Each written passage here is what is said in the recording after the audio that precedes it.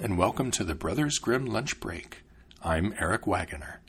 Today I'll be reading The Three Sons of Fortune. A father once called his 3 sons to him and gave the first a rooster, the second a scythe, and the third a cat. "I'm already quite old," he said, "and my death is near. So I want to provide for you before my end. I have no money, and what I'm giving you now does not seem to be worth much. But everything depends on whether you use these gifts intelligently. Just search for a country where such things are still unknown, and your fortune will be made." After the father's death, the oldest son set out with his rooster, but wherever he went, the people already knew about roosters. As he approached the cities, he saw roosters from afar perched on towers and turning with the wind. As he approached villages, he heard several roosters crowing, and nobody found anything remarkable about his bird.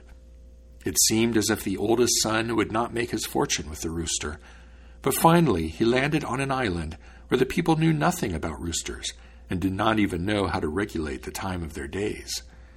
To be sure, they knew when it was morning and evening, but if they happened to wake during the night, then nobody knew how to determine what time it was. "Just look at this noble creature," he said. "It's got a ruby-red crown on its head and wears spurs like a knight. It will crow 3 times during the night at set hours, and when it crows the last time, you'll know that the sun is about to rise.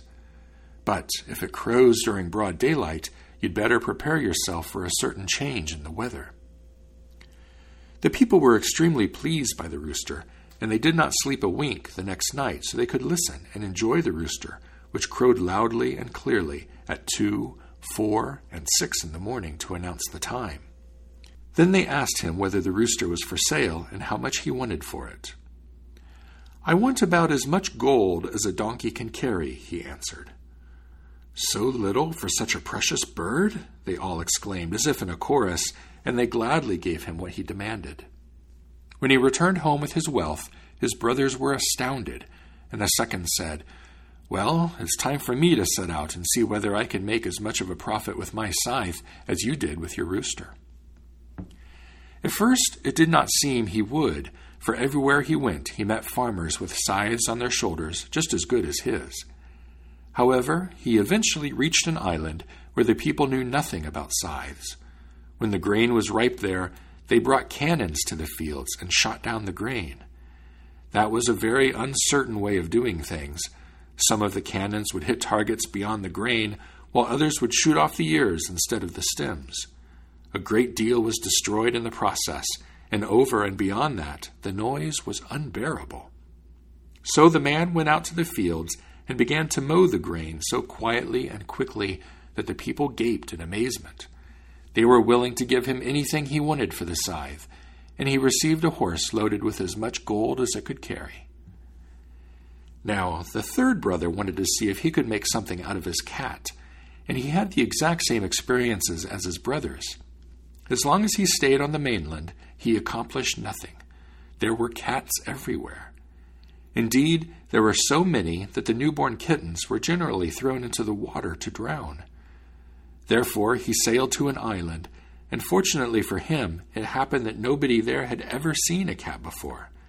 In fact, the mice had multiplied so much that they had gained the upper hand. They would dance all over the tables and benches whether the master was home or not. The people complained a great deal about this plague, and even the king in his castle did not know what to do about it. There were mice squeaking in every corner and gnawing whatever they could lay hold of with their teeth. Once the cat began to hunt them, she was able to clear out several rooms in the castle.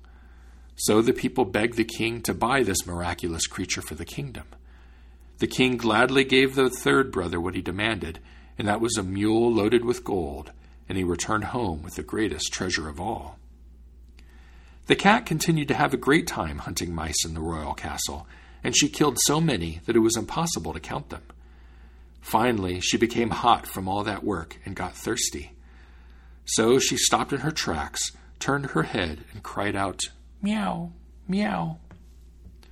Upon hearing these strange cries, the king and his entire court became so terrified that they all ran out of the castle in dread. When they were outside the castle, the king held a council meeting to determine what measures should be taken. At last it was decided to send a page to the cat to demand that she leave the castle or be removed by force. The counselor said, "Since we're accustomed to the mice, it would be better to be plagued by them than to surrender our lives to such a monster." So the page went to the castle to ask the cat whether she would voluntarily evacuate the castle. But the cat, whose thirst had become even greater in the meantime, merely answered with meow, meow. The page understood that to mean, "Not at all, not at all," and he brought the reply to the king. "Well," said the counselors, "she shall have to yield by force."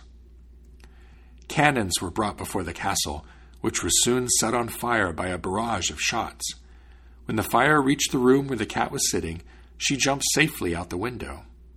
However, the besiegers did not stop until the whole castle was leveled to the ground. The end. The Brothers Grimm Lunch Break is released under a Creative Commons Attribution Non-Commercial No Derivatives license. Download it and share it all you'd like, but don't change it or sell it. The translations used are copyright Jack Sipes and are used with permission. His collected translations, The Complete Fairy Tales of the Brothers Grimm, is available on the media of your choice from Bantam Books. The music is Mount Timbrel by Jamie Janover off his All Strings Considered album, available on Magnatune.com. If you'd like to listen to any of the other tales, you can find them on our website, grimlunch.org, where you can also leave comments, or subscribe through iTunes. And if you're in iTunes, would you mind leaving a review or clicking on stars to give this podcast a rating? It helps other people find the podcast, and I'd really appreciate it. Thank you for listening.